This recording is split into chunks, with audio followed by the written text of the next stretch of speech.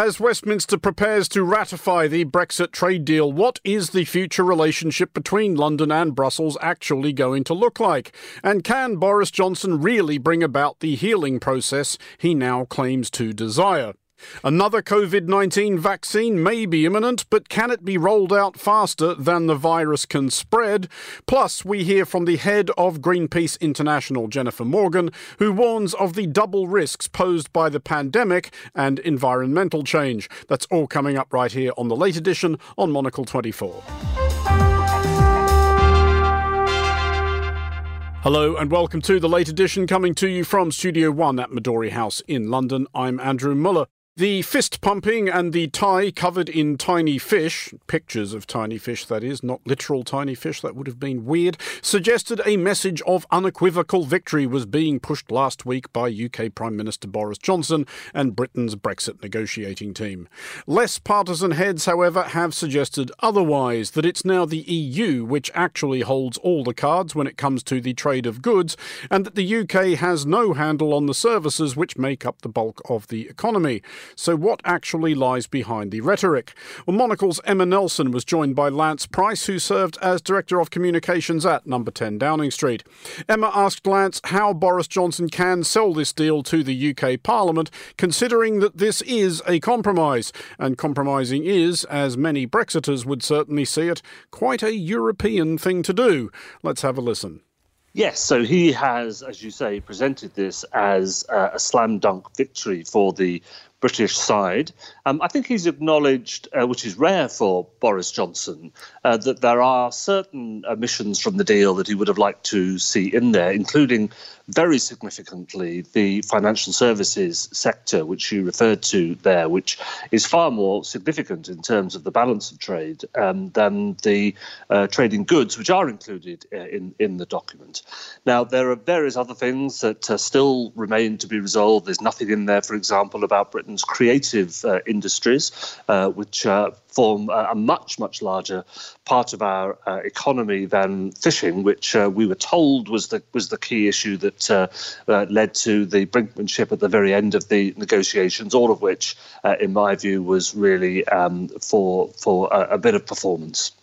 How would you have been communicating this deal were you sitting in Number 10 at the moment? I mean, the images that we saw as the negotiations were closing were of open burger bags and Coca-Cola and wine glasses and a packet of cheap chocolates. Is that the tone that you would have been setting? Well, to be fair, I mean, I could be as critical as I feel like being about the actual content of the deal, but the way in which they presented it was pretty much masterclass. And had I been looking after it, I probably would have done something very similar, in the sense that I would have given the impression, however fallacious that might have been, that we were battling to the very last minute to try and protect British interests, and that the terrible bogeyman of the European Union was threatening to do Britain down, and we were standing firm in order to make sure that didn't happen.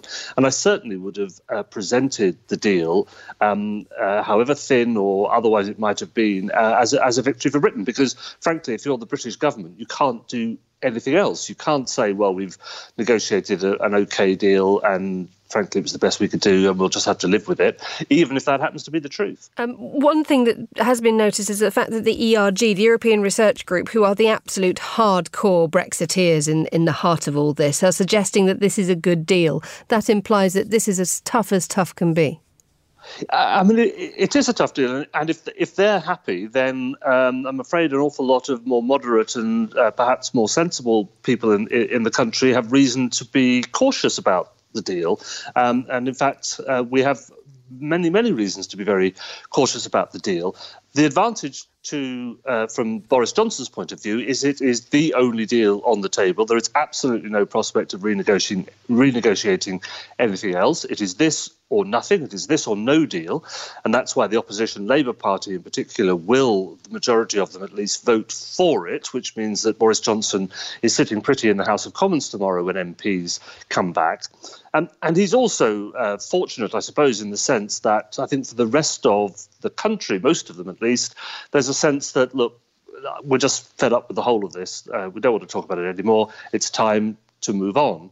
And of course, there's the timing of it, with the deal coming, I think, quite deliberately on Christmas Eve, which meant that most sane people had better things on their minds than to worry about the nitty-gritty of a 2,000-page document. You mentioned the issue for Labour tomorrow, insofar as it's thought that it's going to be a pretty straightforward affair to get this deal through the British Parliament, which is meeting unusually on the 30th of December.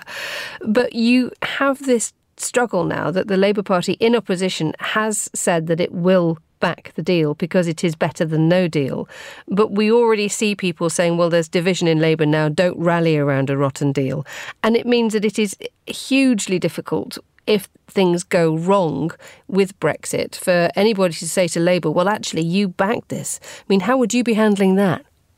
Well, I think that Keir Starmer has made the right decision, but it was, as you suggest, a very, very difficult decision. There was no outcome here that Keir Starmer could unite the Labour Party around. He was going to have a rebellion one way or the other.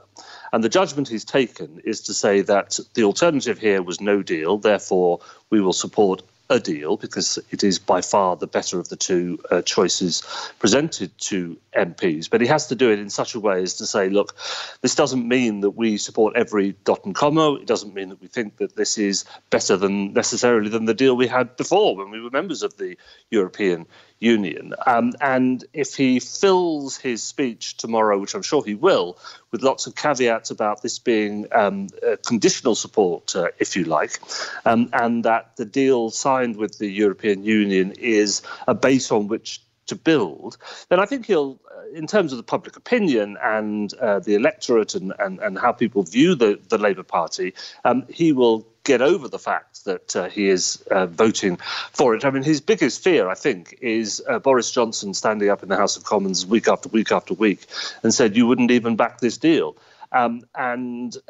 He's got his eye. There are local elections coming up in May, if they go ahead as scheduled, and the general election isn't for another almost 4 years. So he's got his eye on that general election, by which time no one will remember what debate was held in the House of Commons on the 30th of December 2020. Tell us a little bit about how you advise a foreign relations strategy now for the United Kingdom when it comes to dealing with Brussels. For so long, I think you mentioned it, the perception of the European Union as being the bogeyman. The British can no longer have that sort of easy adversary when it comes to domestic communications. But when it comes to talking to the EU, I think a lot of people, a lot of the Swiss papers, for example, have been saying, well, let's reassess our relationship with the European Union as a result of what's been done with Brexit. And most of the commentary have just gone, actually, I think we'll stick with what we've got. Thank you very much. Yes, and I think that is a very interesting perspective that's been taken by the Swiss. And of course, there are a lot of other countries on the periphery of Europe. Switzerland has put it to the people a number of times as to whether they should join the European Union, and the Swiss government has recommended that they should, and the Swiss people have often quite narrowly decided that they shouldn't. So the whole question, Boris Johnson is right to an extent that Britain is still a very large and very significant economy and political and strategic power. So the way in which Britain, the United Kingdom, deals with the European Union will be of huge significance to the European Union's relationship with the rest of the world, particularly those countries on the periphery of its borders. So that presents opportunities, actually, to be fair to Britain. And one of the ways in which I think it can make the most of those opportunities is to be more fleet of foot in its decision-making on some of the critical issues, whether it's around China, for example, or some of the other very difficult issues which create splits within the European Union. And therefore, it takes the European Union a long time to get consensus between its member states on how to respond to the activities of foreign powers who may be doing things that some of us disapprove of. The British government in a much more, it does have a far greater degree of freedom now, which means it can make quick decisions in how to respond to those things and in a sense show the European Union up. But it can't spend its whole time showing the European Union up because it has to have a good, strong, productive, creative relationship with the European Union in its own interest. So it has to stop treating the European Union like a bogeyman. There may be occasions when it says, well, look, actually, frankly, we were able to do things a lot quicker and better than the EU did, but they're still our friends. And for all sorts of good strategic economic reasons, we're going to have as close a diplomatic relationship with them as we possibly can. Lance Price speaking to Emma Nelson earlier today on The Globalist. It is hearteningly possible that the UK is days, perhaps hours, from getting a third COVID-19 vaccine. This one the work of AstraZeneca and Oxford University. All being well, it could be deployed within the week, and not a moment too soon. Yesterday saw records broken in the UK for both confirmed cases of COVID-19 and deaths associated with the virus, and nobody expects the upward momentum to taper, especially as the consequences of Christmas become apparent. Well, earlier I was joined with more on this by Monocle 24's health and science correspondent Dr. Chris Smith. Chris is, of course, also a virologist at Cambridge University. I started by asking Chris just how great a leap forward this new vaccine might be. Well, if we can get the AstraZeneca one off the mark, and happy post-Christmas, Andrew, by the way, then what this does is to shift things along very nicely on a number of different fronts. And the reason it does that is because, one, there's a lot of this made already. Based in Britain, AstraZeneca, headquartered here, have a very big order from the UK, 100 million doses, and they've already pre-made a significant amount of vaccine, so it's a hot start.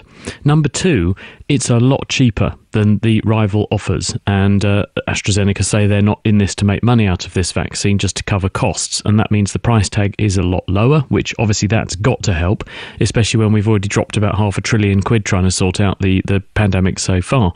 And the other thing that really is a selling point for this is that it's much easier to deploy than the rival Pfizer vaccine, which, as many headlines have been made about the fact it has to be kept at -70 to -80 degrees until just before you need it.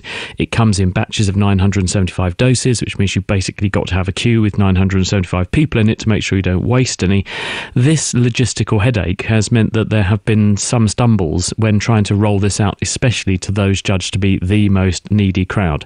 Having AstraZeneca's vaccine added to the formulary will mean that you can go in a more agile way, get to places like care homes, which have been difficult to access because they don't have 975 people in a care home usually.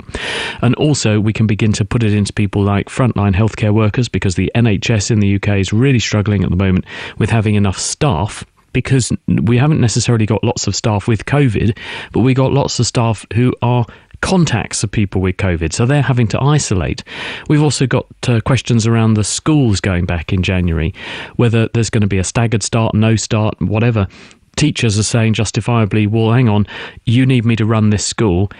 I need to be protected so that I can carry on being at work. So teachers also could be accessed with this vaccine. So a number of big plus points, sort of pros for if we can get this approved.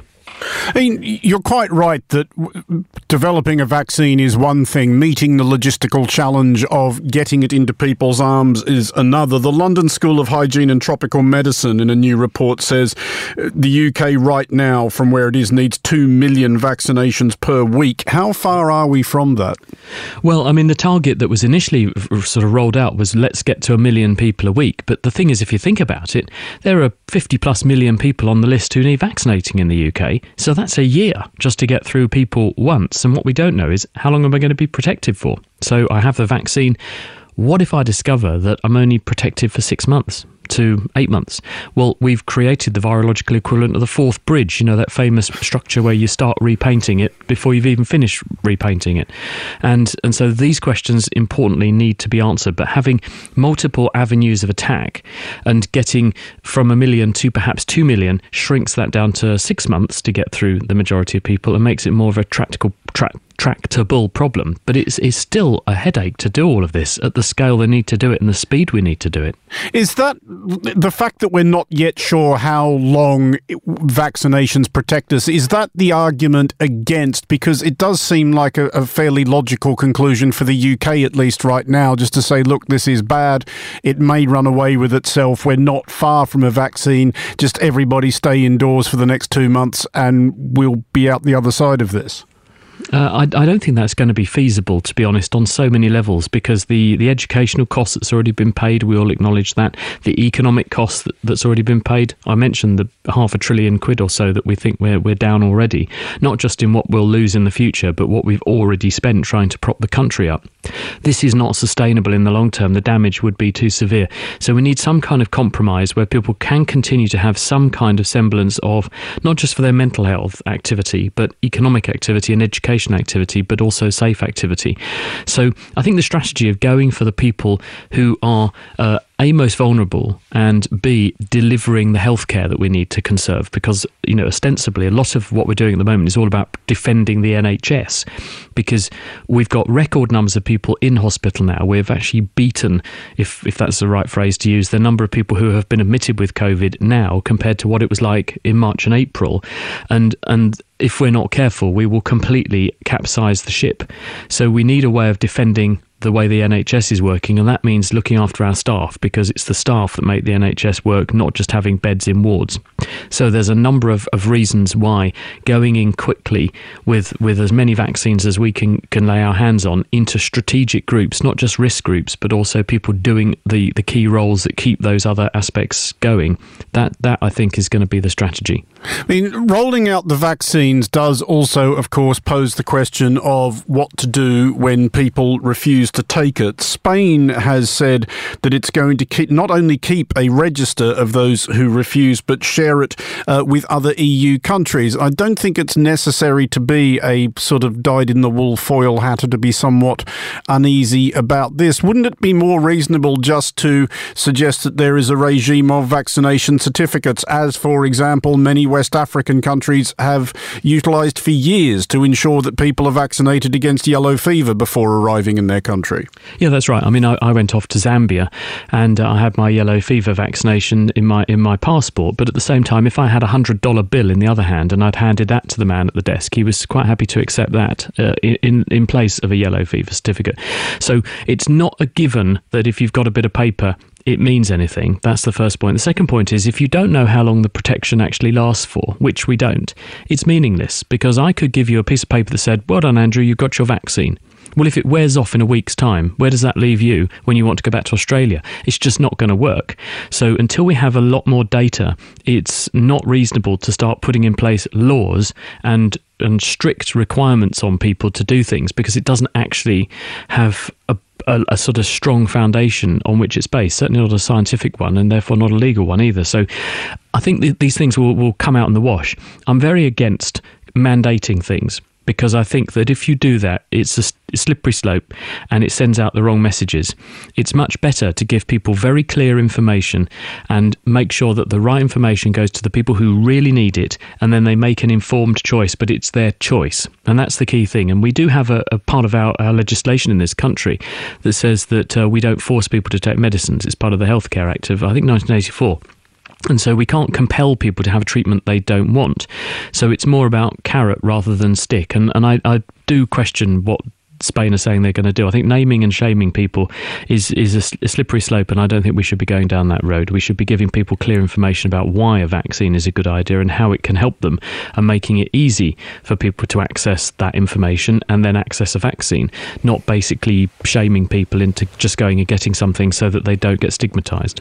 That was Dr. Chris Smith, Monocle 24's health and science correspondent. With any luck at all, next year we'll see many of our lives return to some degree of normality. Even travel around the world may begin to resume. But what will that mean for climate change and carbon emissions? It's a topic that was top of our priority list when 2020 started, and could be again in the coming year, as world leaders prepare for a major UN climate summit in Glasgow. Well, Monocle's news editor Chris Chermak has been hearing from Jennifer Morgan, head of Greenpeace International. Chris began by asking Jennifer about the impact that the pandemic has had on the fight against climate change. Well, I think clearly the pandemic and the response to it has had to take front and center stage to take care of people. And I think that that's been needed, and I think that's obvious. I think there's lots to learn from this pandemic, and there are openings that are occurring. For example, in these recovery packages that are moving forward, those funds, is an opportunity to be supporting investments in exactly the direction that's needed to address the climate crisis. And in a way, the decisions that were going to be made over the next 5 years, whatever, were made in a very short time frame. I think the other piece that maybe can help is that it's quite clear that the countries that have followed or listened to the science and the scientists' advice and then adapted that to their policies are faring better in addressing the pandemic than certainly those that haven't. And it reinforces that. And I think that's absolutely true of climate as well. Obviously, and I think we're going to see in the coming weeks, creative ways of showing up are coming back. I know there's a number of things that have been happening. I know that in Germany, there's protesters in front of a coal mine that's moving forward to destroy, villages in Germany. So I think you're going to see a lot of the movement move more into ways that are COVID compliant, but continuing to demonstrate how important they see the issue. But I think it's very important for people to understand that you don't have to stop your economy in order to reduce emissions. Your economy can move forward and actually provide even more for people by reducing pollution, by shifting into clean energy, by putting in place mobility systems that people can get around and, have a good welfare for people. And we need these types of measures put in place because we need to continue that trend of emissions reductions at a very significant pace for decades to come. Talk a little more about that if you could. There does seem like there is a tension right now between, balancing economic concerns. Most countries are facing one of the worst economic crises in their lifetime. But as you say, doing it in a way that potentially also helps move the ball forward on confronting climate change. How do you convince people that those are one and the same thing? Are they one and the same thing? Is this really the time for a Green New Deal when many businesses simply need to find a way to stay open? Well, I think it is the right time. It kind of has to be the right time, but I also think you can really move forward together. So if you take the energy sector, for example, it's quite clear that we shouldn't be, you've seen the drop in oil prices. You've seen companies actually, the shale in the United States declining. That fact should now be used as a moment to, number one, look after those workers and either retrain or make sure their health insurance continues and be putting funds into that so that they're being retrained into the green, quote unquote, industries, whether that be in the renewables side of things, whether that in the mobility sector, the engineers that are needed for that. And so it's about taking care of those workers that are declining, but also seeing where do we need to be going in the future and having the social package that's there for COVID be in a way climate compliant. And I think that can help move the ball forward on that side of things. I think in terms of convincing people, what I have seen is actually a much greater understanding by people that the system, the way that it was working, where, there was high air pollution, where it was just so clear that, those that are most vulnerable to health pandemics are also the most vulnerable to climate change, that the healthcare systems aren't working, that the social inequalities aren't working. And therefore, we need a different kind of an approach. And a green and social New Deal can provide that. And so it's really about meeting people where they're at and where their concerns are, and then crafting the policies and directing the funding into that intersection, I guess I would say. And I think that we're in one of those disruptive moments where even major outlets like the Financial Times are questioning neoliberalism and saying it's pretty clear it hasn't worked.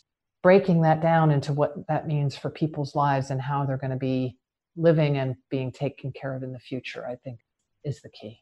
Well, one fundamental shift I did want to touch on, as you also mentioned, for that matter, air pollution there. Travel is something that, of course, has been dramatically affected by the pandemic. What is your feeling there in terms of what needs to happen now? People still need to travel. We still want to visit other countries. What is the future, particularly of flying for you? Well, I think the future of flying is going to be very different. I mean, I think one poses the question, is this trip essential, absolutely essential for what I need to do? My sense is also through the pandemic, you're having also some mindset shifts of people of what's really important. And so I think you're going to see a continued reduction of travel. I know everybody's experiencing, the video conferences and how much more one can get done actually, and don't need to fly everywhere, also on the business side of things. I see that continuing. And I think that it's pretty clear that the airline industry also needs to be looking at how it's going to become, go to zero emissions and investing in that transition rather than just trying to go back to where things were. Well, perhaps just on that, I do find it interesting to go back almost to the beginning of our conversation when it comes to diplomats meeting in rooms and talking. It does feel like that is still going to be important to some degree. So where do you sit on that in terms of, travel shouldn't necessarily stop? You speak of essential travel, but where is the line there for you? Well, I think negotiations and diplomats, I think that will need to come back. I think also from a perspective of transparency into what's happening, because I think one of the worrying trends during the COVID time period has been the greater level of intransparency around negotiations that are occurring. So I would count, gatherings that are fundamental for moving the world forward on climate change or getting key policies in place in that essential space. That was Monocle's news editor Chris Chermak in conversation with Jennifer Morgan, head of Greenpeace International. And that is all for today's Late Edition. A big thank you to our producer Carlotta Rebello and to our studio manager Louis Allen. I'm Andrew Muller here in London. The Late Edition is back at the same time tomorrow. Goodbye and thanks for being with us.